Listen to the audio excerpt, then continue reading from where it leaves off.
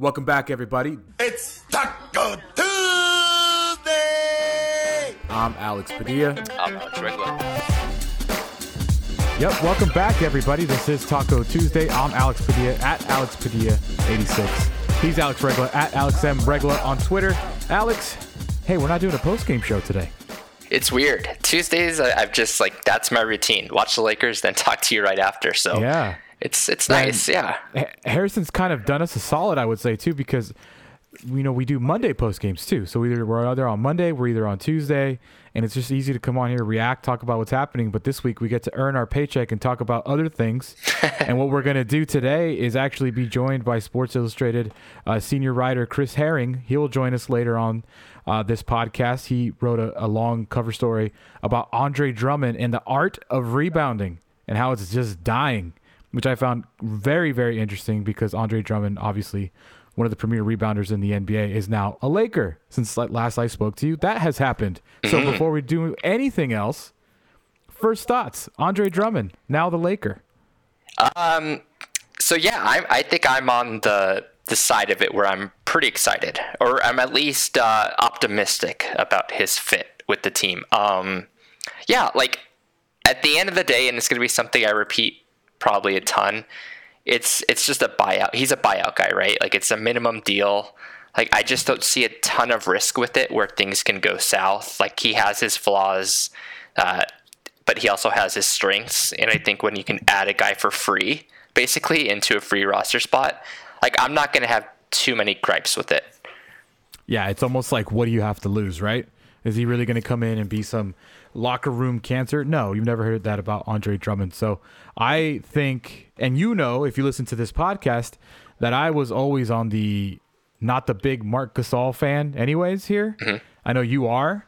I very much liked what the Lakers had in the front court last year with Dwight Howard and JaVale McGee. Now, listen, Andre Drummond is very different than JaVale McGee, but he does have this rebounding prowess that the Lakers, I feel did not have. He's a big body that we have seen could be very helpful because of Montrez's size, especially if Gasol's out, which he was for a while. I just think this is a win-win. For Drummond to come to LA. He's been in obscure markets his entire career in Detroit and Cleveland. Some guys love the spotlight. We'll see how he performs under it. And then B, I think it's a win for the Lakers because, like I already said, what do you have to lose but by adding a guy who I believe was averaging 17 and 13 this year? Yeah, even up into this season before he sat, I looked back at his basketball reference page, his game log to see his most recent games before he got sat. And yeah, he had a couple 18 rebound games in there. And I know we'll talk to Chris about it later, but that's still valuable, I think, even if it's just you may be giving something else up when you're chasing down all those rebounds. I still think it's important for this team to at least have that kind of element that they didn't have before, specifically on the offensive side of things. But what do you think about him starting right off the bat? I like it just because let's see what he can do. You have so many injuries right now on this Lakers team. Gasol has been back for a few games since his stint on the health and safety protocol list. I know it's never been really confirmed, but I like it. I mean, Andre Drummond is a starter in the NBA. For whatever reason, he hasn't been able to find a home, and I think that's kind of what we'll talk about with Chris later on. But I am a believer that he's good enough to be a starter, especially with Anthony Davis and LeBron James out. Just throw him in. Let's figure this out together because they're not coming back anytime soon, right? So let's get our footing on the ground. We've seen what Gasol does as a starter. I myself, not impressed. I've already said it. So why not? Yeah, I would say, just to play devil's advocate, the Lakers with Gasol when they were healthy, that team was really good. I think they were a plus 14 over 100 possessions. That's a really good starting lineup. And it seems like Vogel and the front office, although that lineup was good, maybe they think this lineup could be even better, and maybe it's worth trying it out. And, worst case scenario, you always have Gasol there. I mean, possibly if you keep him in-house and there's no buyout coming. But I think, again, like you mentioned, I think now is a good time to experiment. And I think without LeBron, without AD, maybe having a guy like Drummond, who isn't the greatest offensive player in the world, but he does, I think, that big of a body and that big of like a presence down low, I still think that has value just in terms of defenses having to like keep tabs on you. Like if Gasol's in the post or in the paint, I don't think defenses are like racing over to help there. The other thing too, like you bring it up, yes, the Lakers are actually very good when they were healthy. I think that we forget because we live in the moment. We're a prisoner of the moment sometimes. You know, it hasn't been going all that great. Other Lakers have won 2 games in a row against the Cavs and the Magic. But let's not forget, when healthy, I believe they had the second best record in the NBA.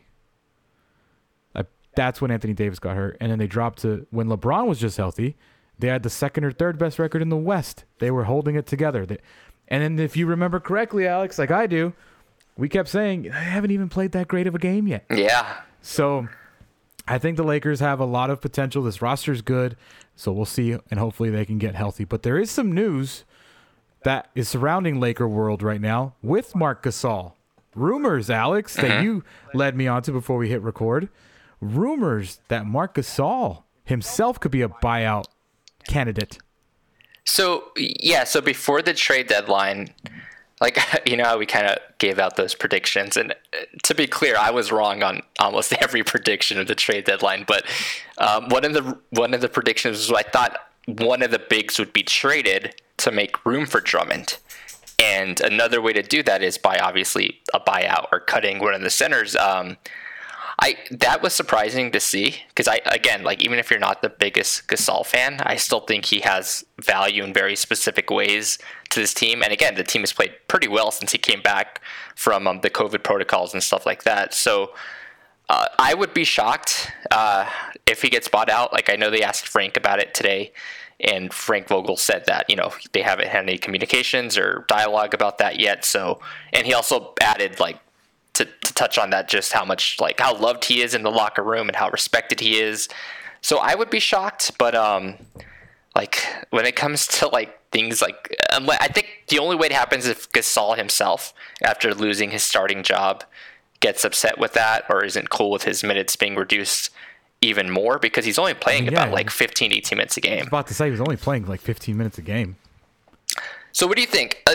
I know earlier we said that, yeah, it's a win-win. There's little risk, but I think the risk there is potential locker room stuff or just having this kind of logjam at center. Yeah. I mean, we did have, for the first time in a year or two, we did have rumors surrounding current Lakers being traded. You know, there was the Kyle Lowry stuff that actually never came to fruition, even though I'm still blown away that Kyle Lowry's a Raptor. From if you were just reading Twitter all day on the trade deadline, you just had to assume he was going to get traded, but he didn't.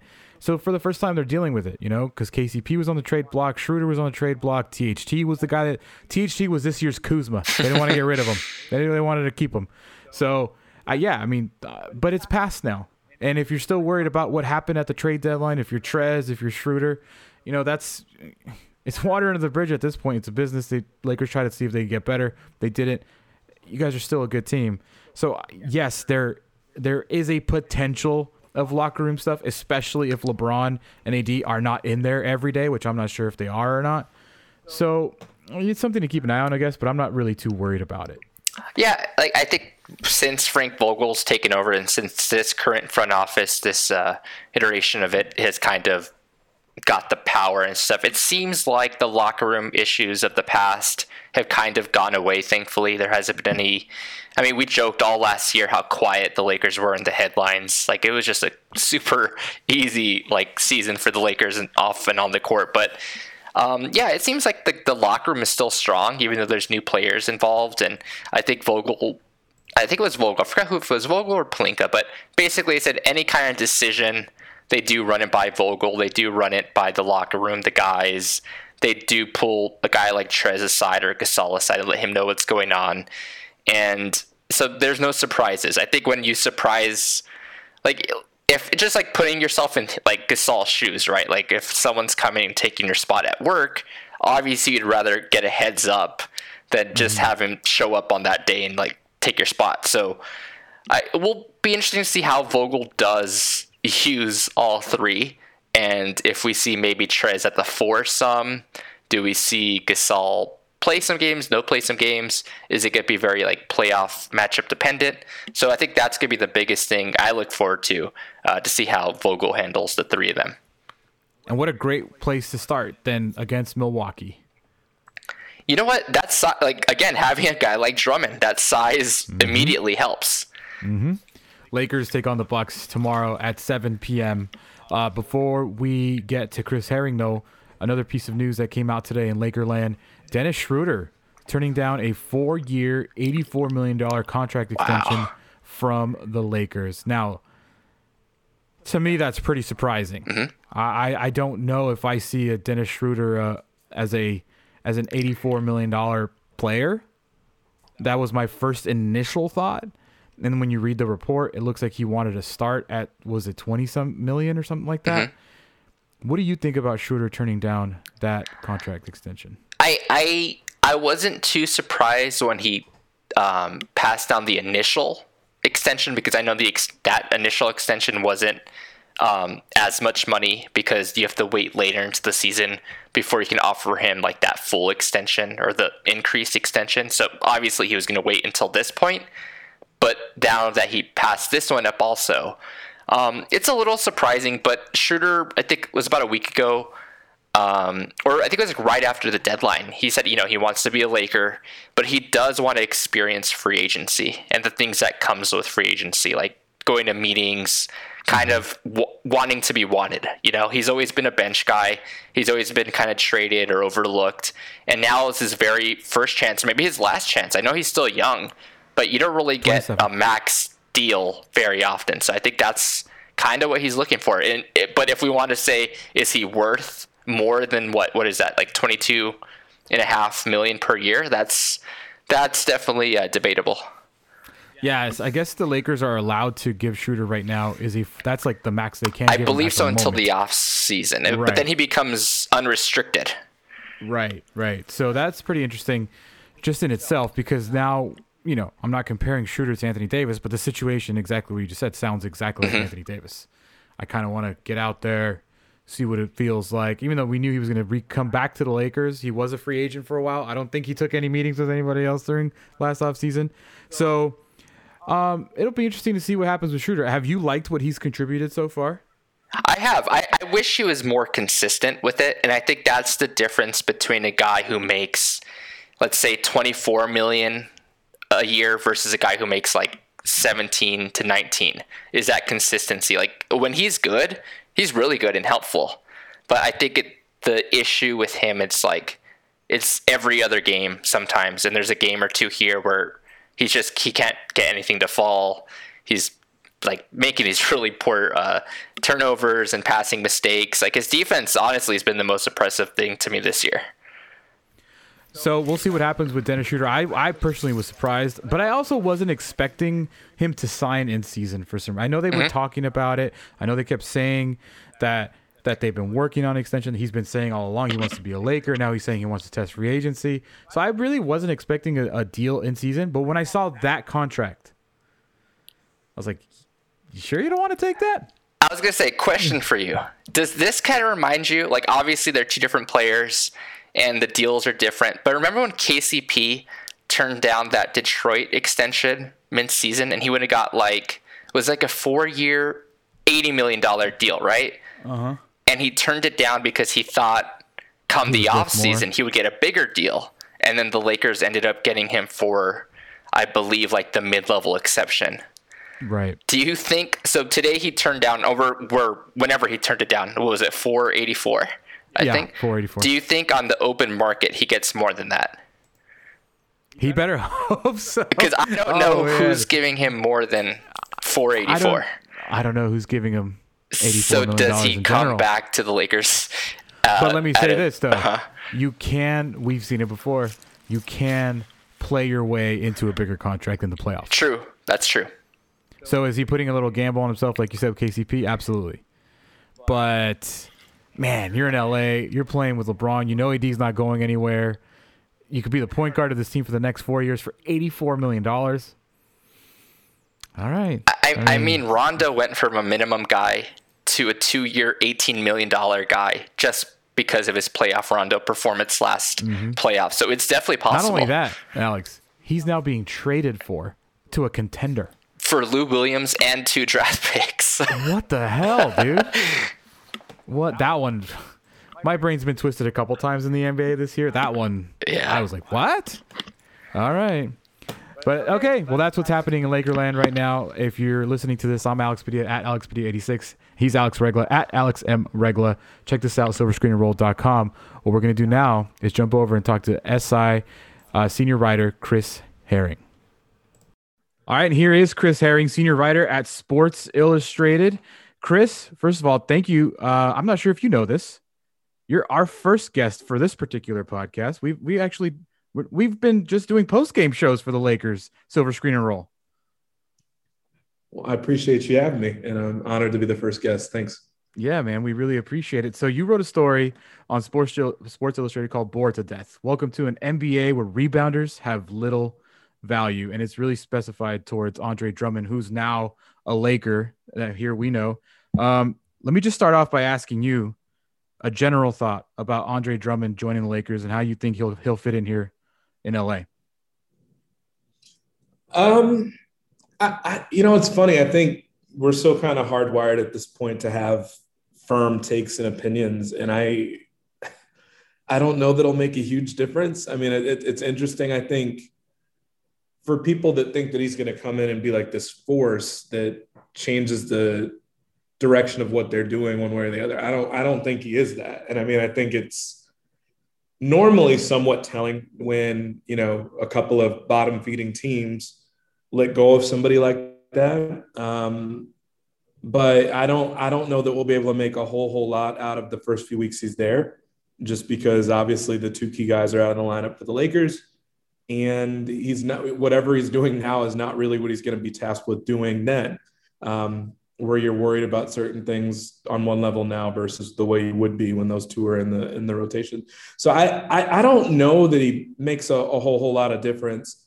On some level, I think you prefer to have people that are really talented and, even if they're kind of skilled or talented at one particular thing, and you just kind of figure it out from there. I've also seen teams do that, and it doesn't work particularly well, including a former Laker when Andrew Bynum went to the Pacers that year. And, David West pretty much told me he thought that ruined Roy Hibbert mentally. So sometimes that stuff matters in a weird kind of backwards way. I'm not completely convinced this one does a whole lot. I mean, really every hope that the Lakers and their fans have, I think, is kind of wrapped more in LeBron and Anthony Davis. And I think, good for the Lakers that they got Drummond. I don't think he makes a huge difference. I mean, the track record of buyout guys isn't necessarily this long list of incredible success. I think Keefe was the guy that broke the mold a little bit last year, but he did play a role in the playoffs, but he wasn't the guy. But, me and Alex have a differing of an opinion. Alex is a big Marc Gasol guy. I was more in favor of the McGee-Howard tandem. If it's not broke, don't fix it. And they broke it. And now they're kind of dealing with the fallout of it, in my opinion. And that's kind of where I see Drummond. I see Drummond as just kind of filling in the spots. If you're relying on Drummond to win you games, then we're in trouble here, right? That's the way. Right. But if you come in and you want Drummond to score 8 to 10 points and grab you 7 or 8 rebounds a game, I think that's something that they're looking for. Yeah, just to piggyback on Alex there. I think the defense specifically, I think going into the year, the front court was going to be different, right? We're adding Gasol, we're adding Montrezl Harrell, totally 2 different players than JaVale McGee and Dwight Howard. So I thought going after Drummond was kind of an admission by the front office that we do need that athletic or physical or bigger element that we had in the playoffs and that worked so well in the playoffs.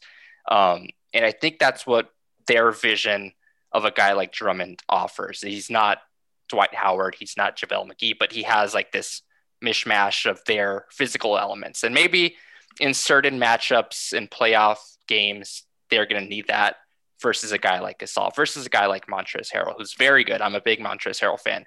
But again, against bigger guys like Jokic and Embiid, obviously, that's not the matchup you want to go with. So I think if anything, Drummond gives them a different ingredient that they didn't have. And that's what they tried with for Damian Jones and stuff like that. So for free, like, it's just hard for me to like really have gripes with it. Exactly. And I think that's like, I think we're kind of, I guess I shouldn't use the phrase hardwired again, but the deadline comes and we're all kind of salivating at the idea of a big deal happening.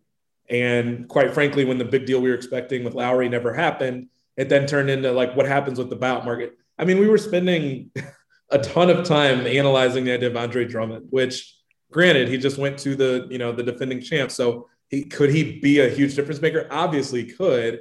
But I mean, it's not just like the Blake Griffin thing, not like this talk of a franchise player. It was once upon a time, but we've watched the last 2, 3, 4 years to realize that's not what he is.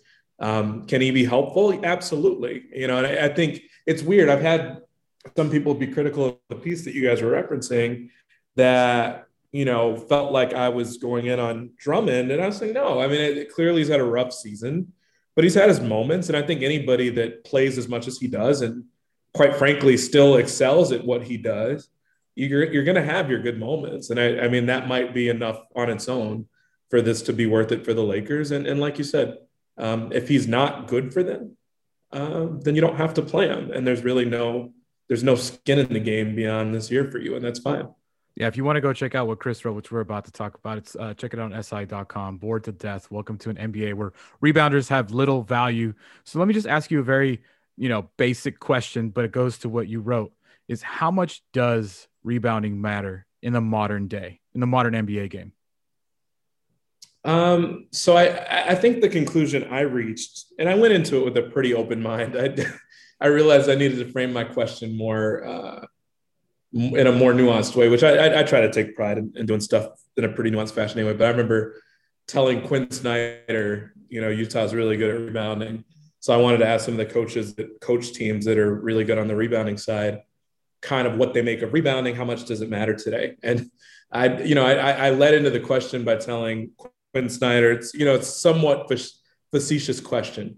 So kind of bear with me for it. He kind of just looked at me when I asked, like, does rebounding still matter? He was like, yeah, and essentially left it at that. So I went at it from a more nuanced stance with, Stan Van Gundy and Doc Rivers. And I think what we all learn is that offensive rebounding is something that teams are more or less, and we know this, are more or less willing to abandon to make sure that you're not giving up points in transition. And I knew that already. But what, I thought was interesting was that Steve Clifford from the Magic essentially said, it still matters, but it doesn't matter as much from certain people, or that it matters in the sense that you have guys that have enough range to grab a rebound, not just at the rim, but also can run out to the 3-point line and grab one.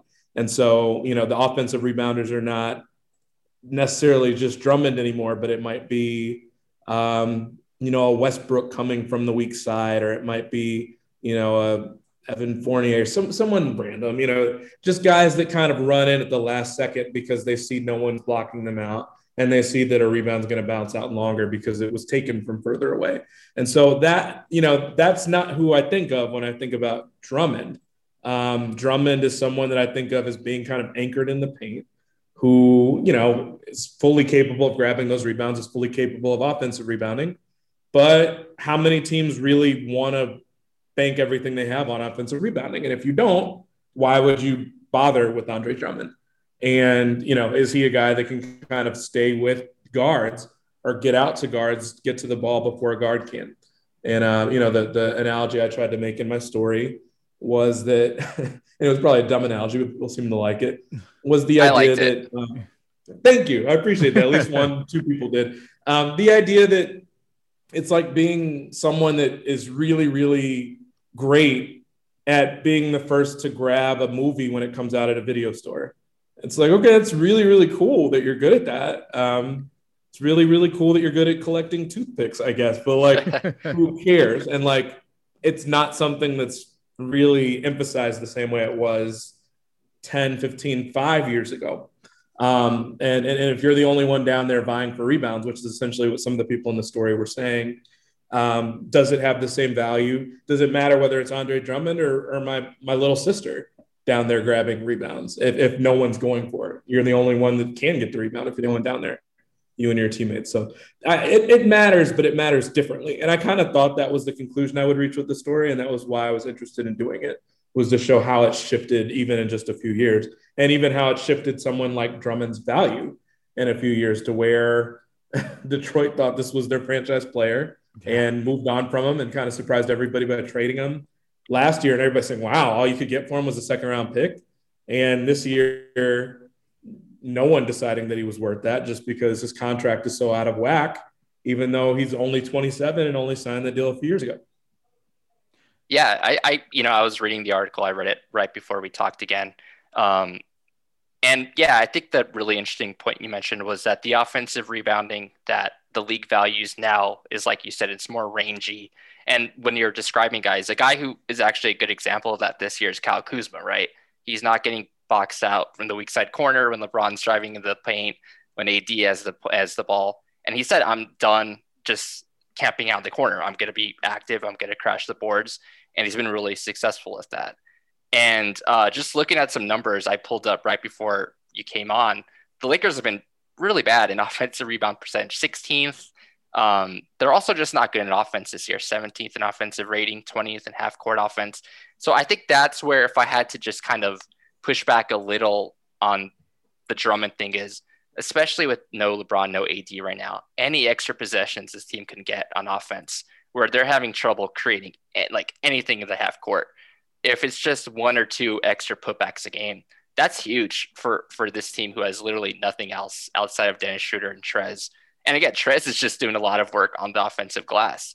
So again, I'm not sure how it looks when LeBron and AD get back, but in this kind of weird holding pattern for this Lakers team, a guy like Drummond at this skill set maybe could be super helpful at this point.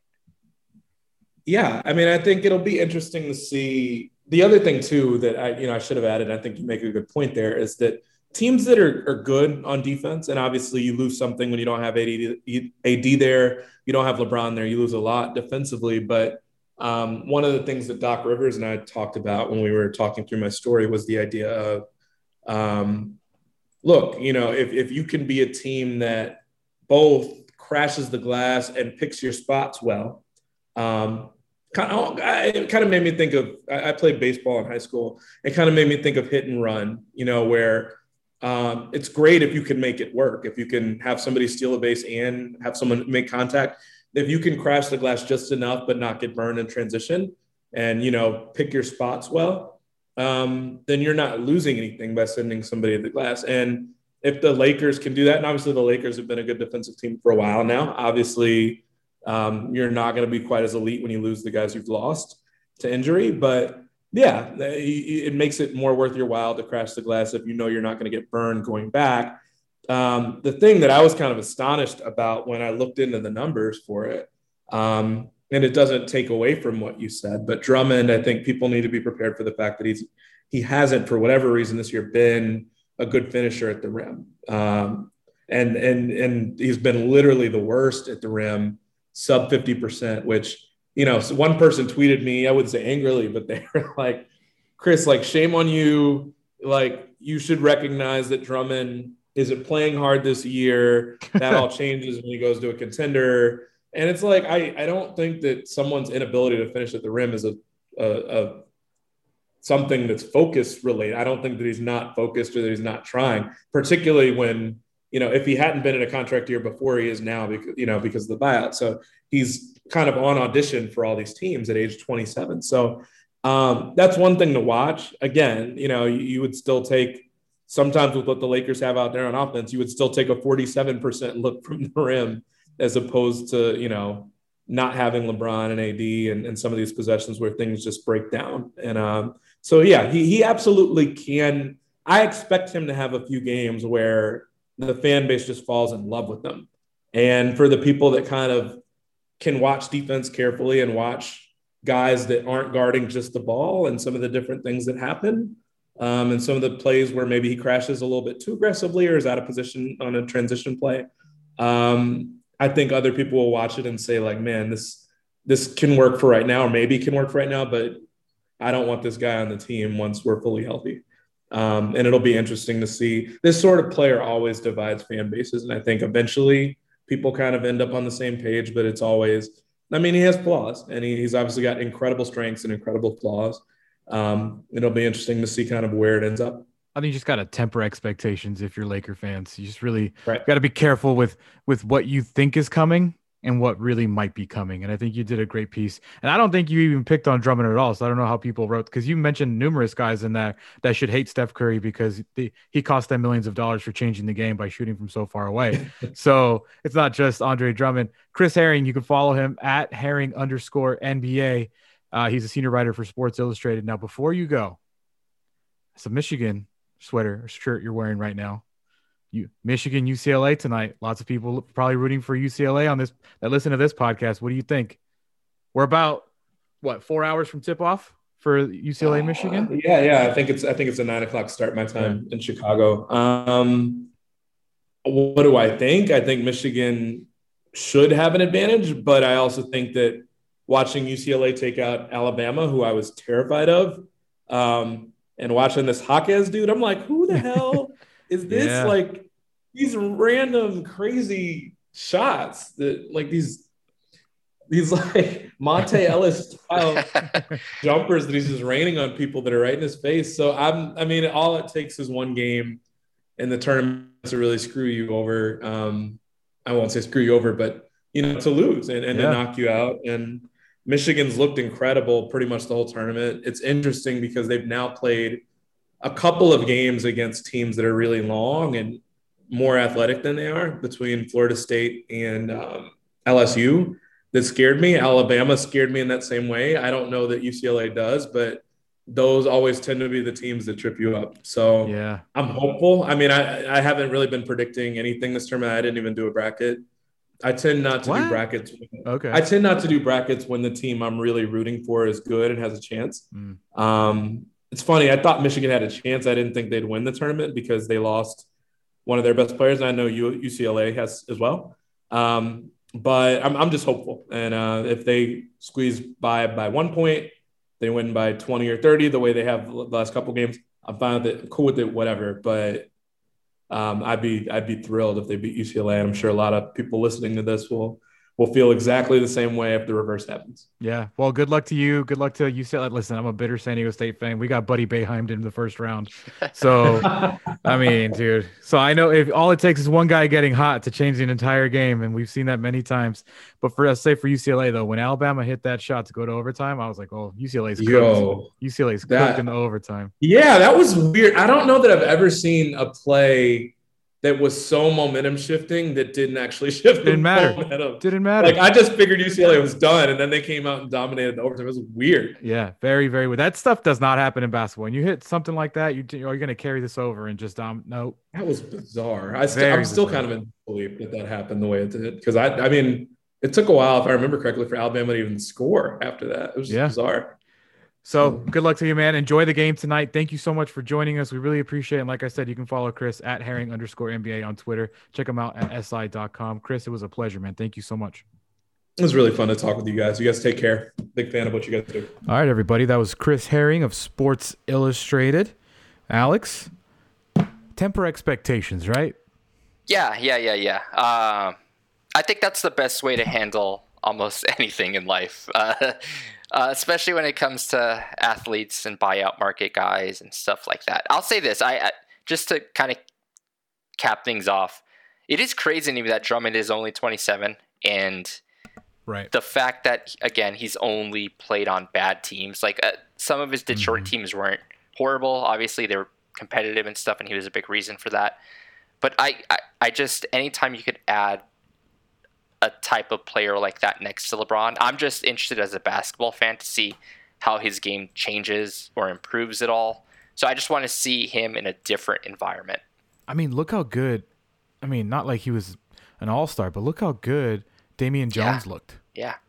It doesn't take much when you have guys around you that are playmakers like LeBron, and if AD comes back, listen, like I said, I'm tempering my expectations. I just think he was in terrible situations in Cleveland and Detroit. I remember being a fan of him in Detroit, and I know the game has changed, but I am hoping, like many Laker fans, that yes, he is motivated, and yes, he will come in here and try and work his way into another contract, which, we'll see how that ends up for him. But thank you to Chris Herring for joining us, and good luck to.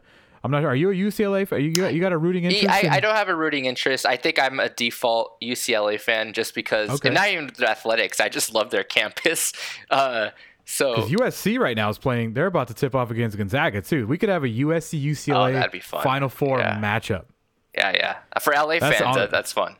That's what I'm rooting for. Like, why not? Let's root for chaos. Once my team was out, I was like, I don't care who wins. Let's root for chaos. Yeah. So, Alex, I know you haven't written anything, right? No, I'm dealing with. I'm officially an adult. I have a mortgage payment to handle. Congratulations, though. That's a good problem to have. Yeah, it is. Yeah. So I'm doing that. But when I get back to writing, and just also, I don't know if Chris is going to hear this part, but I was trying my best not to geek out talking to Chris. Chris is one of my favorite basketball writers in the world. He's been kind of like one of my go-to guys to read his work, to get inspired and stuff. So just reading his article and talking to him did inspire me to get back to writing a bit. So once I'm all settled in, I'll write some more, and yeah, you can follow that on Throwdown.substack.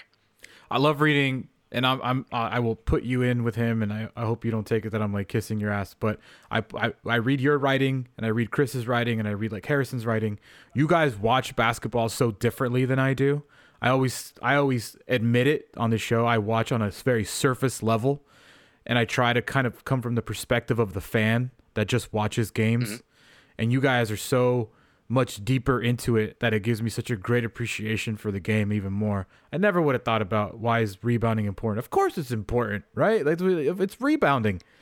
But then you read more about it and then see the way he thinks about things. It's really interesting to get that different perspective that I just don't have thinking on my own. So shout out to you and shout out to Chris. Appreciate it, man. Go check out their guys' writing. And when Alex writes, you can catch him at Alex M. Regla on Twitter. I'm Alex Padilla at Alex Padilla 86. I send out funny memes and tips. That's what I do.